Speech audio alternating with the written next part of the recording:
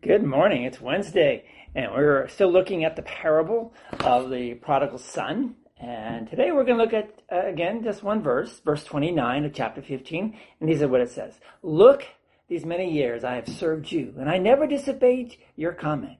Yet you never gave me a young goat that I might celebrate with my friends.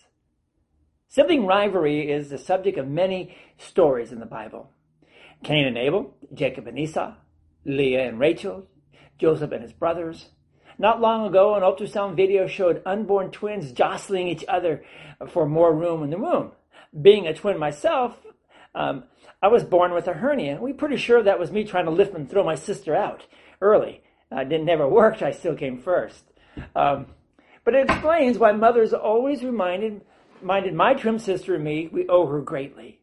And this explains a lot of different things. So the video that, if you want to check out, was titled Sibling Rivalry. It begins in the womb. It's safe to say that anyone who has a brother or sister knows something about sibling rivalry.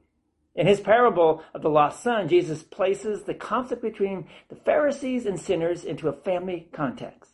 The family is unhealthy with a runaway younger brother, a resentful, jealous older brother, and a father seeking the best of both. The story is much more than a lost and found parable.